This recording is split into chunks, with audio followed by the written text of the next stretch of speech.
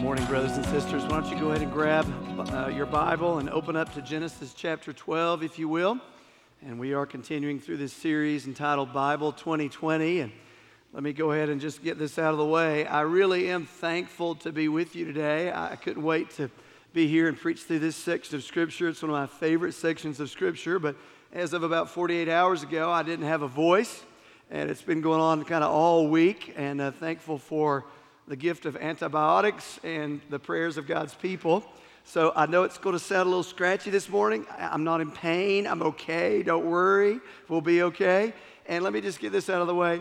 I'm well aware there is an essential oil that will help me. All right. I've been approached and told that by everyone. I'm good to go. So I just want to get that out of the way this morning. I'm really excited about what our church is jumping into in 2020 and really hope you're a part of it. If you're a guest and you don't know, we've kind of taken the challenge as a church to begin in Genesis and read through, teach through, preach through, study through the entire Bible this year in 2020. And really hope you're a part of that. There are a ton of resources available online for you. One is a reading plan. You can, again, get a paper copy out here or go online. But I'm really curious to find out how many of you would say, just by show of hands, that you are going to say, man, I'm going to attempt to read through the whole Bible this year with my church family? How many of you guys would just say that? Man, isn't that encouraging? Just be encouraged by that. We get to do this together and press on in this together and just watch what God's going to do as we immerse ourselves in the pages of Scripture.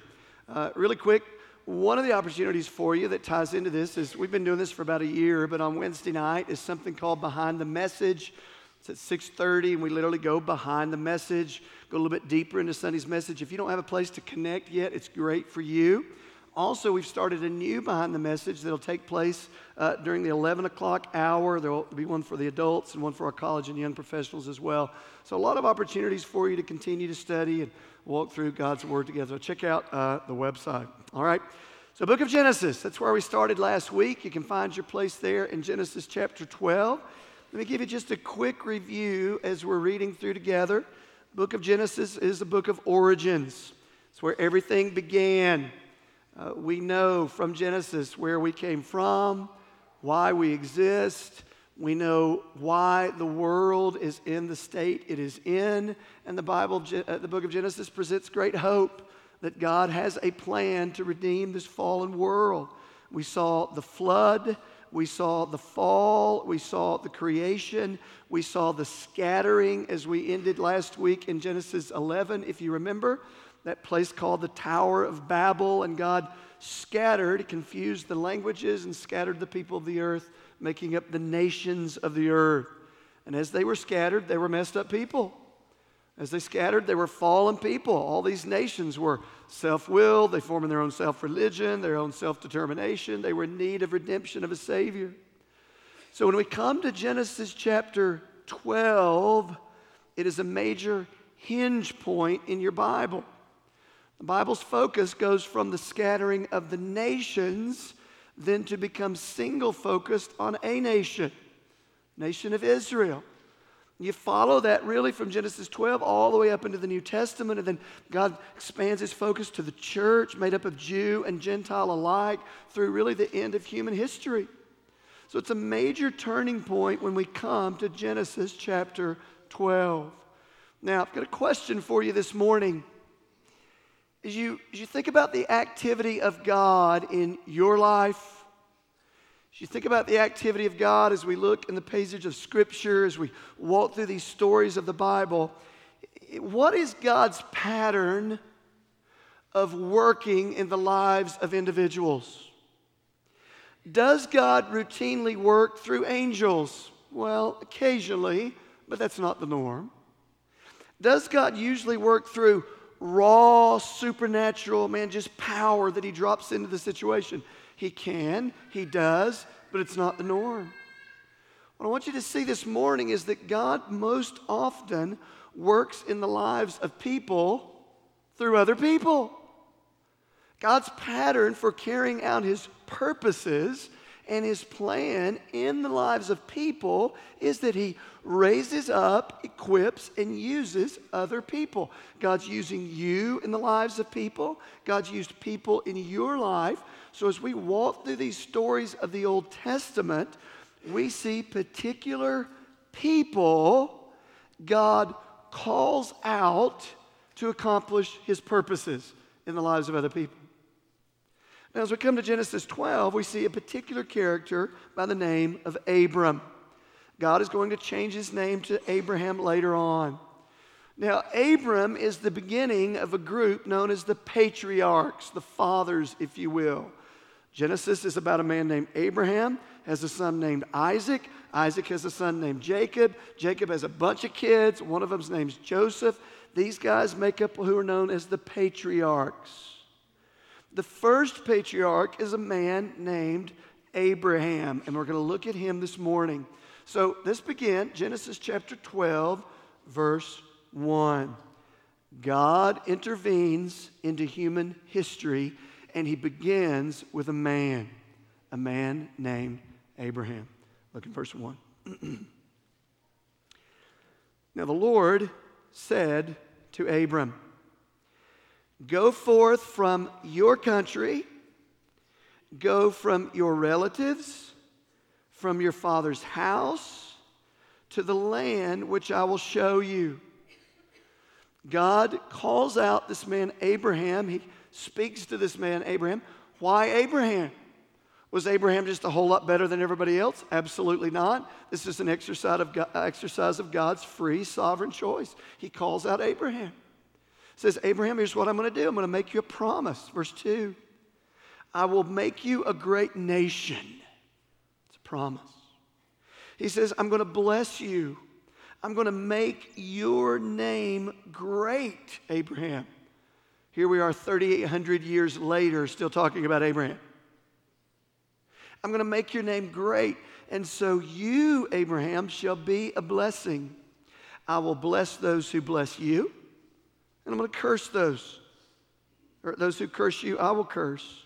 And in you, all the families of the earth will be blessed. Now, I just need you to know, if you don't already know, if you've grown up in church at all, you've heard of Abraham. You've sung the song, Father Abraham, all of that. Abraham's a vital character in the history of God's redemption of the world. This man Abraham is mentioned in your Bible almost 300 times. So who is this character? What is this promise he's received? Why does it matter to us? One of the things we know about Abraham is often used as a picture of faith. What does it look like to walk by faith? So this morning I want to show you two things really quick. What is this promise Abraham received? And then we're going to look at the faith that Abraham puts on display, all right? So Abraham is given a promise. We just read it. This promise is carried throughout the whole Bible. Throughout the Bible is going to be referred back to this Abrahamic covenant, it's called. This promise that God gives to Abraham has four main parts, all right, really quick. This matters to you and me. Here's the parts of this promise. Number one, God says, Abraham, in chapter 12, he says, I'm going to make you a great nation.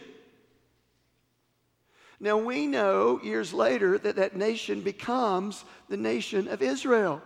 God promises, go out, Abraham, look up to the sky, as vast as the stars of the heavens are, that's how many descendants you're going to have.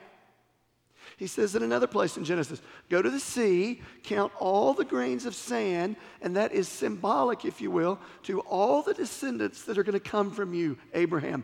I'm going to make you a great nation. Problem number one with God's promise.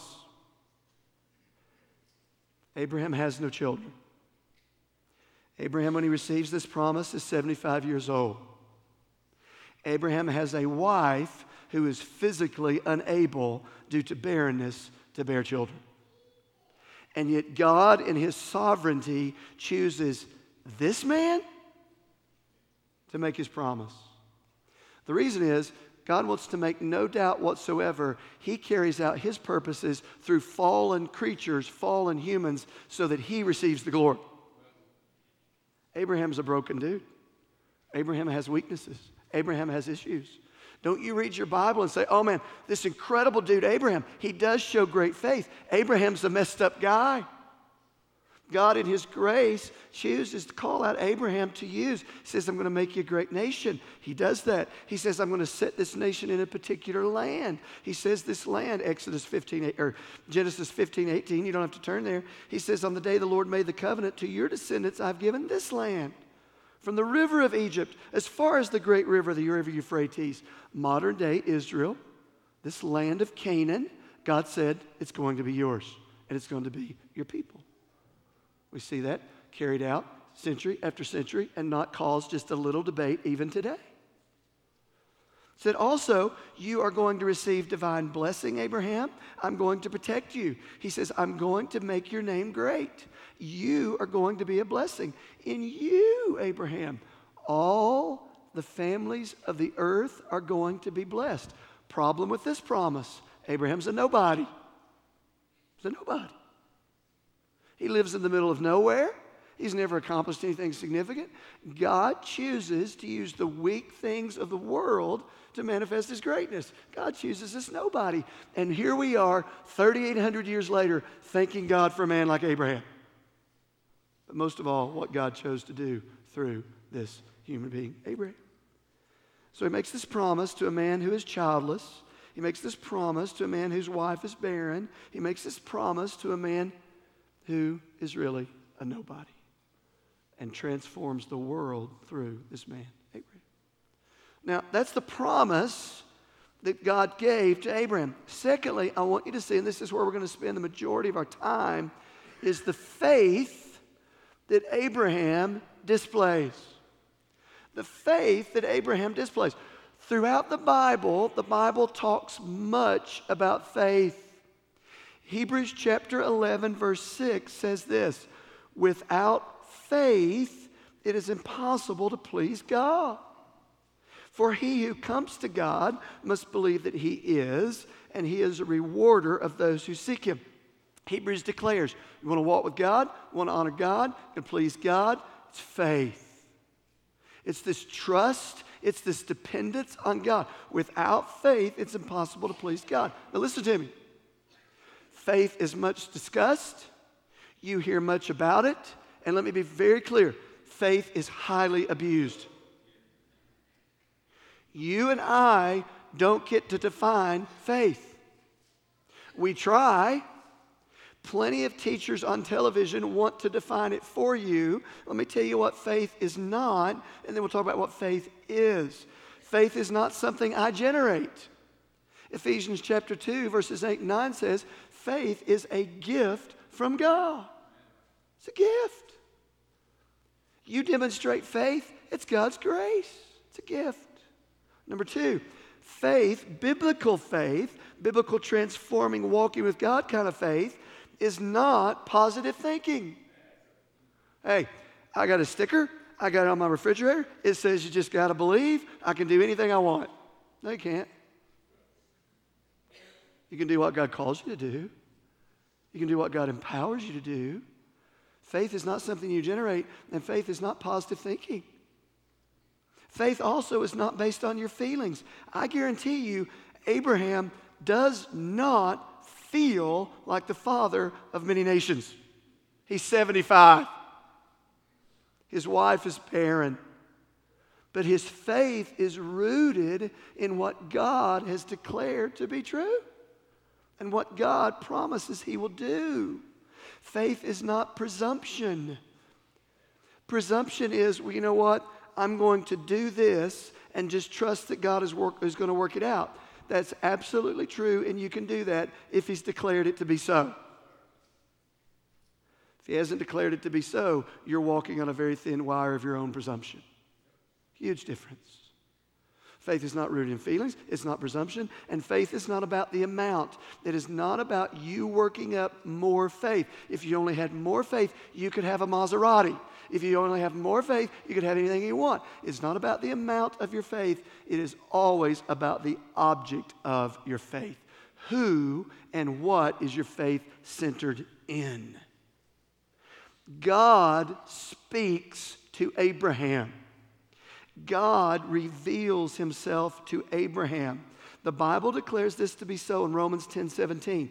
Faith comes from hearing, and hearing through the word of Christ. So here's your big truth that's going to guide this message this morning. As we walk through the Old Testament, we're not always going to have a big truth because sometimes it's more of an example. I want us to have a big truth this morning. Verse 17 of Romans says this: faith comes by hearing, hearing by the word of Christ. Here's your big truth. Ready? Faith comes by hearing the word of God. You don't work it up. You don't generate it. It is the living word of God that he has spoken. The Spirit of God takes that in our lives and generates redeeming, saving, kind of walking with Jesus faith. And by the way, a faith that endures to the end. That's rooted always in what God declares to be true. One of my prayers for us as a family, as we walk through the pages of Scripture, that your faith will be much more robust, much more centered in the person of Jesus, much more active, much stronger, because you know the God of your faith better a year from now than you do now. As he makes himself known to you through his word. So Abraham is a picture of faith. The Bible declares what faith is. The Bible declares where faith comes from and gives us a picture of it in the person of Abraham. So go back, chapter 12, verse 1. Very quick. Let's read it again. Now the Lord said to Abram, go from your country, your kindred, your father's house, the land I'm going to show you. Abraham, leave everything that's familiar to you. Abraham, pick up everything that's comfortable to you, everything that you know. I know you don't like change, Abraham. You're going to go to somewhere, and I'm going to show you. I'm not even going to tell you all. I'm not going to tell you all the details yet, Abraham. Trust me. What does Abraham do? Verse 4. So Abraham went, as the Lord had told him. What is a picture of faith? I want to give you three big ideas that's going to flow out of this. Here's big idea number one. Genuine faith hears what God is speaking from his word and obeys. Obeys. Abraham could say all day, hey, I got faith. He could even sing songs about it. I got faith. That's fine. Until he obeys, his faith is not brought to a place where it has a demonstration. Genuine faith will always have a genuine demonstration. We're not saved by faith, don't confuse it, but faith that doesn't have a demonstration, faith that is not seeable. James says in James chapter 2, that faith can't save you. Even James says in chapter 2 of the book of James, you don't have to turn there, I'll just read it. He says, show me your faith apart from your works. And he says, I'll show you my faith by my works. In other words, genuine biblical faith will have outward demonstrations. We got a ton of those demonstrations here in Scripture. One of the reasons it's vital to walk with a faith family is to watch genuine faith lived out in the lives of your brothers and sisters. I got the Bible to look at, and I got the body of Christ to look at to see what faith looks like when it's lived out in my brother as he's going through difficult times, or God calls him to do something different, or he doesn't understand why this is happening. That's why you need a body of faith around you to see genuine faith lived out. And genuine faith will always be lived out. It will have a demonstration. You have that in the life of Abraham. We are redeemed by this kind of faith alone. Abraham was redeemed by this. It tells us in Genesis 15, verses 5 and 6, speaking to Abraham, or about Abraham, it says, and he, God, brought Abraham outside, said to him, look toward the heaven, the number of the stars. If you are able to number them, he said, God speaking, so shall your offspring be. One of the things you'll see in Genesis, God has to repeat this promise over and over and over and over and over to Abraham, just like me, just like you. I got to be reminded of the promises of God over and over and over and over. Here he says, Abraham, do you remember the promise I gave you? It's been like 10 years now. I told you your descendants are going to be as great as the sea, or as the sand on the seashore. And then verse 6 of Genesis 15, and he, Abraham, believed. He exercises saving faith in the promise of God. And what was the promise? He counted it to him as righteousness, the promise that an offspring was going to come from Abraham who was going to be the Redeemer of the world, the Messiah. Abraham placed faith in God's promise of a Messiah to come. You and I place faith in the Messiah who has already been here and will come again.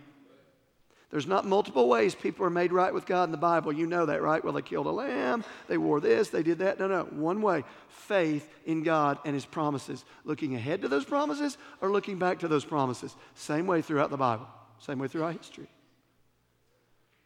So Abraham walks by faith. Abraham is redeemed by faith.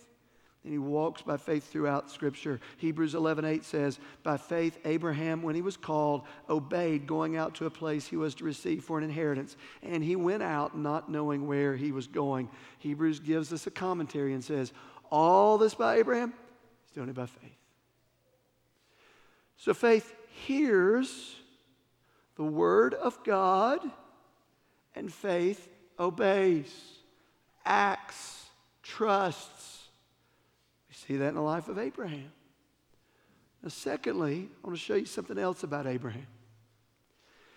Second big idea is this: not only does faith hear and obey, but genuine faith falters and endures.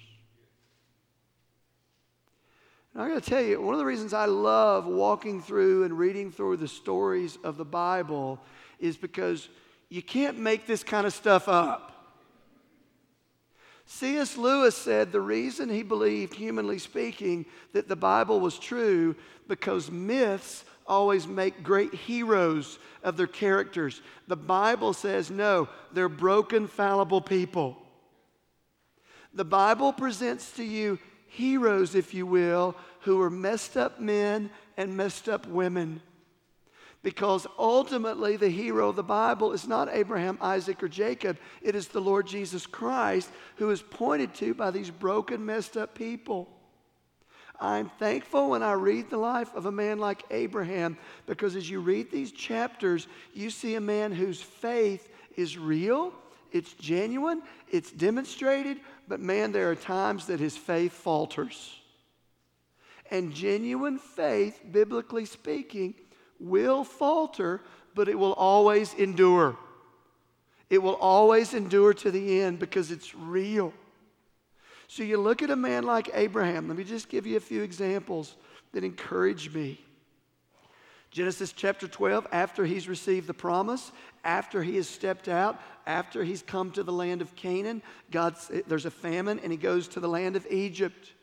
In Egypt, he and his wife Sarah are there. They're going to try to find a place of refuge. His wife is a knockout. She's very pretty, even at her older age. She's very attractive. He takes her down to Egypt, and Abraham realizes, wait a minute, they're going to really like my wife. I'm going to be in the way, and they're going to kill me to have Sarah. So I got an idea of how I'm going to help God out. Sarah, why don't you tell everyone you're my sister? And that's kind of funny, and Abraham was making all that up, but then what that means for you, Sarah, is you're just going to have to endure whatever happens to you at that point. Because you're not going to have the protection of the idea of me being your husband. When you read the story, though, you see she has the protection of God who intervenes even in Abraham's mess. Pharaoh, the leader, takes Sarah into his harem as a wife, and God speaks to him and says, she's already married to another man. You give her back to who he belongs. God honors marriage. God honors Sarah. God intervenes even in Abraham's mess up. Aren't you glad and thankful that God's grace supersedes our stupidity? You can tweet that out if you want. I mean, that's pretty good. Abraham does something just stupid. Abraham, what are you doing? God intervenes because of the faithfulness of God. He continues to walk with Abraham, continues to rebuke Abraham. There are consequences to what Abraham does, but Abraham's faith continues. Then you get to chapter 15. Abraham decides he's going to help God out again. It's been several years now since the promise. Sarah's not getting any younger. Abraham's not getting any younger. We're waiting for this son that you promised to us. Where's this son? You come to Genesis 15, verse 3. Abraham said, behold, Lord, you've given me no offspring. Can I just translate that? Where's your promise, God? Abraham's faith begins to become accusatory to God. God, you promised me a son, and it's been almost 10 years now, and I ain't got a son. What's going on? So Abraham says, how about this? How about a member of my household will be my heir? In other words, he had this man named Eleazar who was a part of his household. It's a household servant. They functioned almost like a child. He said, I got an idea, God. I'm going to help you out. How about Eleazar? Verse 4, and behold, the word of the Lord came to him and said, no. This man will not be your heir. Your very own son who comes from you will be your heir. Abraham, I don't need you to help me out on this. I got it. He again intervenes and keeps Abraham from his own stupidity. Well, it gets even worse. Then you go to Genesis 16. Many years now have passed. It's almost a decade. Sarah's getting frustrated. Abraham's getting frustrated. Is God ever going to come through on what he said he's going to come through? So Sarah has this great idea. 16 verse 3 says, so after Abram lived 10 years in the land of Canaan, Sarah, his wife, comes to him, takes Hagar, the Egyptian, who was a servant in their household, her servant, and gave her to Abram, her husband, as a wife. Now, we're intended to kind of be shocked by that a little bit. It was a cultural thing to do in that day. What culture does around us does not always, and I would say almost rarely, determine what is best and is the will of God. Sarah had seen this done around her. She says, Abram, I don't know if we're ever going to have kids. Let's help God out. Here's Hagar, my maid. Why don't you go be with her? Here's what happened. Verse 15. And Hagar bore Abram a son, which is, by the way, how it's known that the one who couldn't have children was Sarah. Hagar bears a son. Abram called the name of this son whom Hagar bore Ishmael. A son is born by their poor decisions, by their trying to help God out. From Ishmael becomes 10 to 12 nations, the Bible says. And even today, the conflict that you and I watch on the news every day is because of this son Ishmael, who was born in their fleshly attempts to honor God. The Arab nations came from this son Ishmael. God chooses to bless them, use them in many ways, but he says that wasn't my plan. Man, Abraham does some stupid, crazy things. His faith falters, but it never fails. God disciplines, and aren't you glad?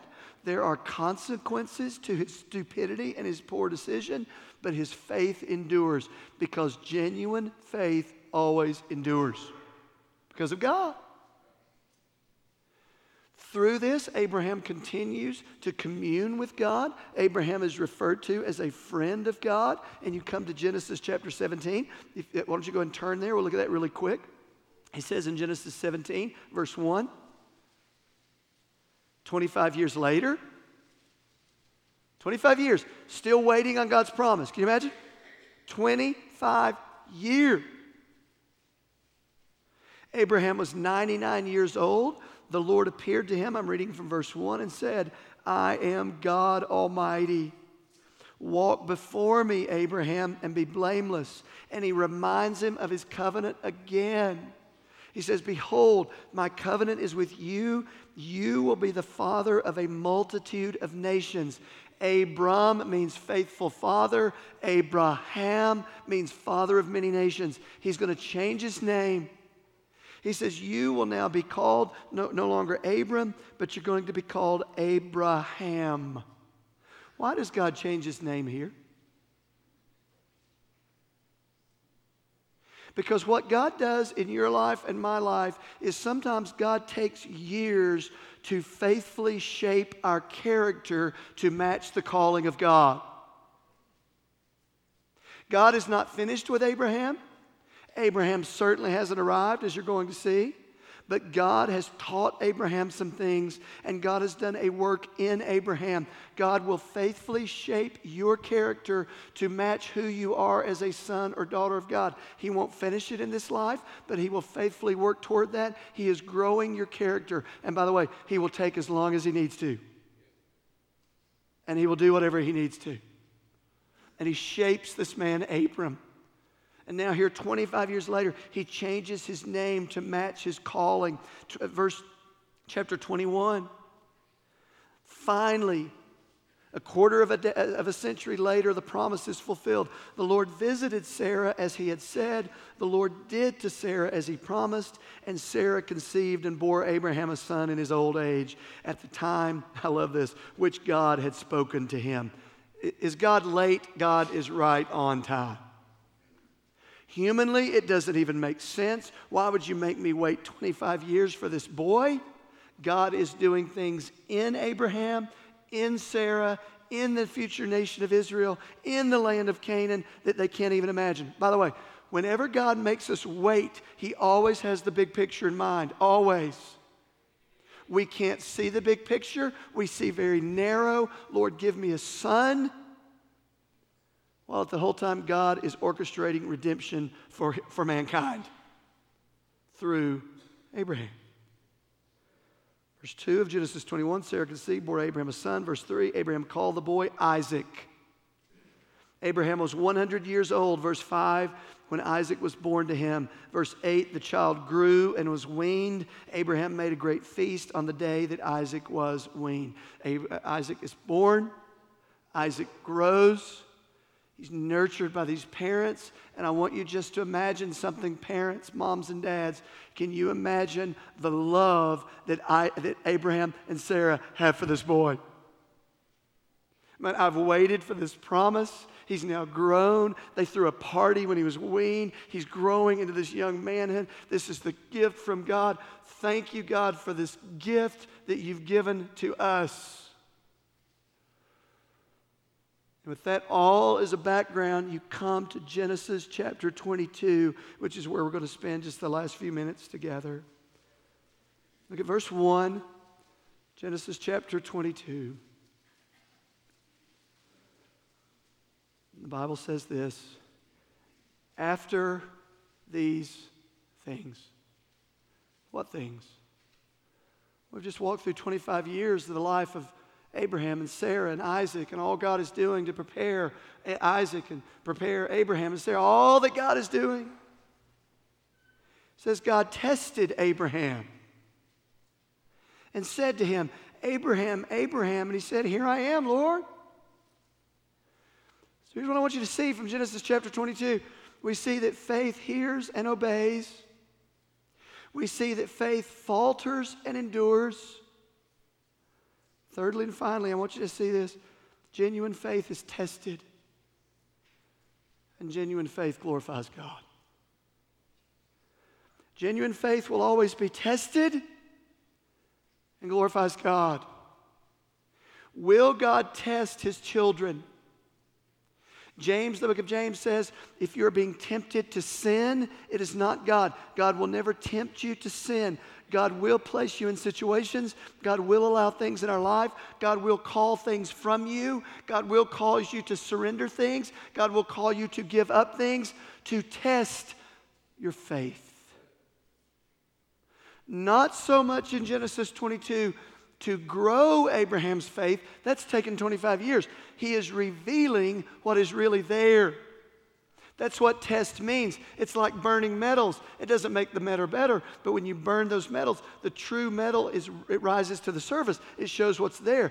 God will allow, God will cause you and I to walk through whatever is necessary to reveal what's really here. For the world to see and for you to know and to ultimately glorify himself. So it says, Abraham, he says, here I am, verse 2. And God says to Abraham, take your son, your only son. Wait a minute, I thought Abraham had another son named Ishmael. What happened here? In the plan of redemption, God declares Isaac to be the only son. As if, what's this? Isaac is the one and only begotten son. Hold on to that. Whom you love, God says. God declares the love that Abraham and Sarah have for this boy.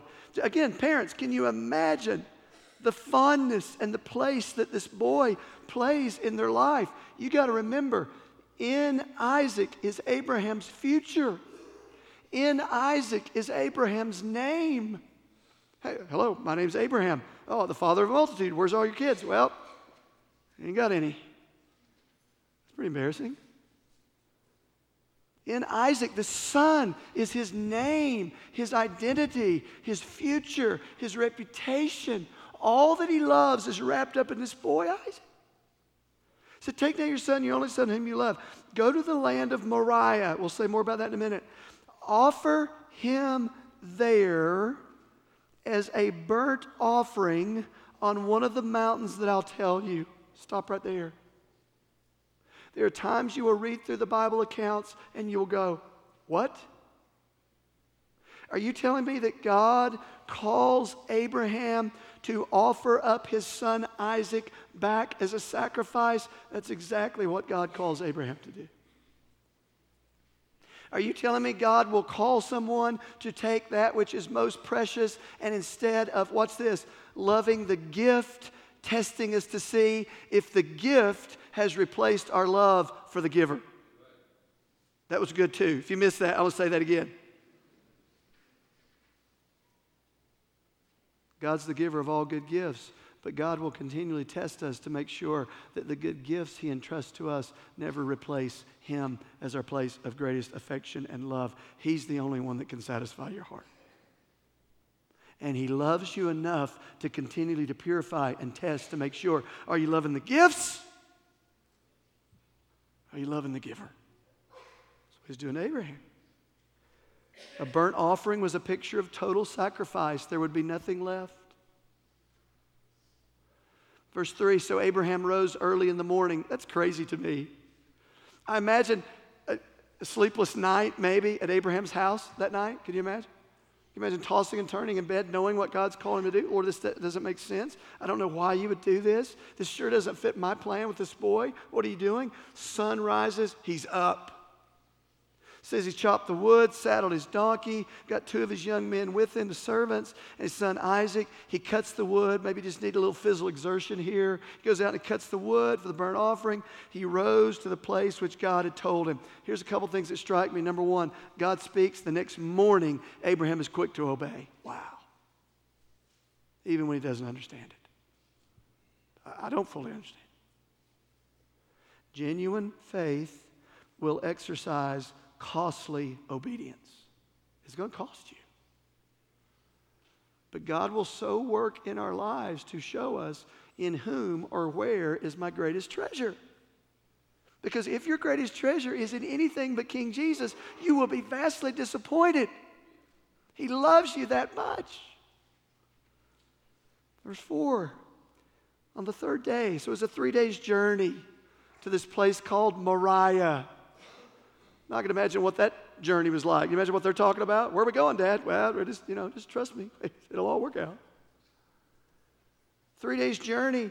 Abraham lifts up his eyes and he saw the place from afar. Then Abraham said to his young men, now hang with me here. Watch this, verse 5. You guys stay here with the donkey. I and the boy, or your translation may say lad, will go over there. Watch what he says. We're going to worship. And then your translation, if it gets it right, says something to the effect, and come back to you again. Or the accurate translation will say, and we will worship, and we will come back again. A couple things to note here. Number one, the Bible calls Isaac a lad or a young boy. How old was Isaac? You may know. Well, I've seen those little pictures, he's a little kid. He's like 8. Nope. The word lad implies somewhere between the age of 18 and 29. Isaac's a strapping young man. That matters. Hold on to that. So the strapping young man, Abraham says, me and the boy, we're going to go over there and we're going to worship. Does anybody have a problem that Abraham calls this worship? Does that strike anybody as odd? Does me. There is a interpretive principle in Scripture that says, if I want to know what a word means in the Bible, the best way to begin is to go find where it is first used in Scripture.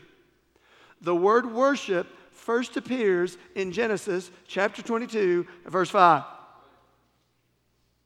And God says, worship at its very core is a life of willing sacrifice to the greatest one. We offer what is valuable to one who is more valuable. Worship is sacrifice. Worship is yielding. Worship is declaring what or who is most valuable. Genuine faith worships God completely. Genuine faith depends on God's ability. Abraham, how could you make a statement like, me and the boy are going to go worship, and actually says, and we're going to return to you? You know what God's telling you to do. What are you talking about? Because Abraham believed and trusted God. Trusted God to do what? Bible tells us. Hebrews 11, verse 17 gives you a commentary on this. Look at that. Here's this. This is Hebrews 11 giving you a commentary on what we're reading. By faith, Abraham, when he was tested, offered up Isaac. And when he had received the promise, was offering up his only begotten son. Where'd you get that idea of only begotten from? Right here, Hebrews. And he, Abraham, considered that God is able. Mark that. God is able to do what? To raise people even from the dead, from which he also received him back as a type. Abraham is declaring, I don't know what all this means, God. You have made a promise that you're going to carry out through this boy. Even if you have to raise Isaac from the dead, I trust you, God, that you can do it. And all the way back here in Genesis chapter 22, you have a glimpse that God is able to raise the dead. Aren't you glad? The Bible goes on quickly. Verse 6, and Abraham took the wood for the burnt offering and laid it on his son. Is there anywhere else in your Bible that the son bears the implement of his death as he walks to the place of his death? And he took in his hand, Abraham, the fire and the knife, and the two of them walked on together. And Isaac said, now Isaac's wising up here. He's looking around. He says, hey, Dad. I said, here I am, son. Behold, I see the fire and I see the wood. He's done this whole sacrifice thing before. And he says, but where's the lamb? Dad, I think you forgot the sacrifice. And Abraham returns and says, God will provide for himself. Best translation is, God will provide himself, the lamb, picture of Christ, for a burnt offering. So the two of them walked on together. I don't know if I'm more amazed there at the faith of Abraham and what God is going to do, or what's this? The faith of his son Isaac in his dad. Isaac has watched his dad walk with God for now probably 20 years. And Abraham says, I know it doesn't make sense. I know there's no sacrifice. I know there's no lamb. God is going to provide. And the Bible says the two of them walked on together. Oh, I love that. When they came to the place of which God had told them, verse 9, Abraham built the altar there, laid the wood in order, bound Isaac his son, and laid him on top of the altar, on top of the wood. Stop right there. The Bible says Abraham binds Isaac and lays him on the altar. Anybody remember how old Abraham is? He's a crisp 125. Anybody remember how old Isaac is? Let's average it and say he's 20. A wrestling match between 125-year-old Abraham and 20-year-old Isaac, my money's on Isaac. You know what that means? Isaac willingly laid himself on the altar. Well, it's the will of the Father. But if the Son doesn't submit to the will of the Father, it doesn't happen. Isaac submits himself to the will of the Father. Jesus said, no man takes my life from me. I lay it down of my own initiative. Pictured all the way back here in Genesis 22. Abraham, will close quickly. Abraham reached out his hand, took the knife to slaughter his son. But, verse 11, the angel of Jehovah, the angel of the Lord, we'll talk about who this is in later messages, called out to him from heaven and said, Abraham, Abraham. And he said, here I am, Lord. Very responsive at this point, I would imagine. Do not lay your hand on the boy or do anything to him, for now I know that you fear God. The faith that is in you is now on display because you've not hesitated to offer back to me that which is most valuable to you. Now I know that you love and fear God, seeing that you've not withheld your son, your only son, your one and only begotten son from me. Abraham lifted up his eyes and looked, and behold, behind him a ram caught by a thicket in his horns. Abraham went and took the ram and offered it up as a burnt offering instead of his son. You can put in there as a substitute for his son. You see a picture of substitutionary atonement all the way back in Genesis 22. God provides one as a substitute, pointing to the picture of Jesus. And Abraham declared and called the name of that place, the Lord will provide. Translated, Jehovah, the name of the Lord, Jireh, which is where we get that from. God will provide. The word provide means God will see to it beforehand. Before Abraham and Isaac even began walking up the mountain, God had the provision of the ram already there waiting. God sees to it beforehand. And this passage ends with a great declaration of the greatness of the Lord. On the mount of the Lord it shall be provided. Looking ahead to what was going to happen on Mount Moriah about 1,800 years later, archaeologists tell us that Mount Moriah is modern-day Jerusalem, looking ahead to the day that King Jesus would lay down his life in submission to the will of the Father for the sins of the world. So here we have a picture of substitution. Here we have a picture of sacrifice. Here we have a picture of atonement for sin, all the way back in Genesis chapter 22. And all of this is carried out because a man named Abraham was given faith, walked in faith, obeyed in faith, and trusted God. And the greatness of God is put on display. I'm going to ask the team just to come on up and begin to play. And just a couple takeaways and we're done. We see here all the way back in the book of Genesis that Jesus is not only the creator, that Jesus is also the sacrificial lamb. We see the picture of John crying out, "Behold the Lamb of God who takes away the sins of the world." We see the picture of Isaiah declaring that on him the Father would lay the sins of the world. We see that pictured all the way back in Genesis 22. And I'll close with this verse. Pastor Mike, practically, how in the world can I walk in that kind of faith? How can I endure and carry on the faith of Abraham? Man, I got to fix my eyes on Abraham, right? No. I'll close with this and we'll pray. Hebrews chapter 12 helps you and gives you a commentary. Hebrews 12 verse 1 says this: "Therefore, since we have so great a cloud of witnesses surrounding us, not watching us, giving us an example, let us run with endurance the race that is set before us." How? Fixing our eyes on Jesus. He is the author. That's where your faith comes from. And He is the perfecter. He will bring it to completion as we walk in faithful communion and obedience with Him. He is the author and the perfecter of our faith. Hallelujah. What a Savior. Let's pray. Father, I thank you for this story. I thank you for this truth. I thank you for a picture of faith modeled in Abraham.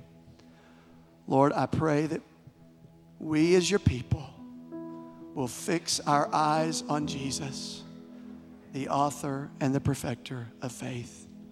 In Jesus' name we pray. Amen.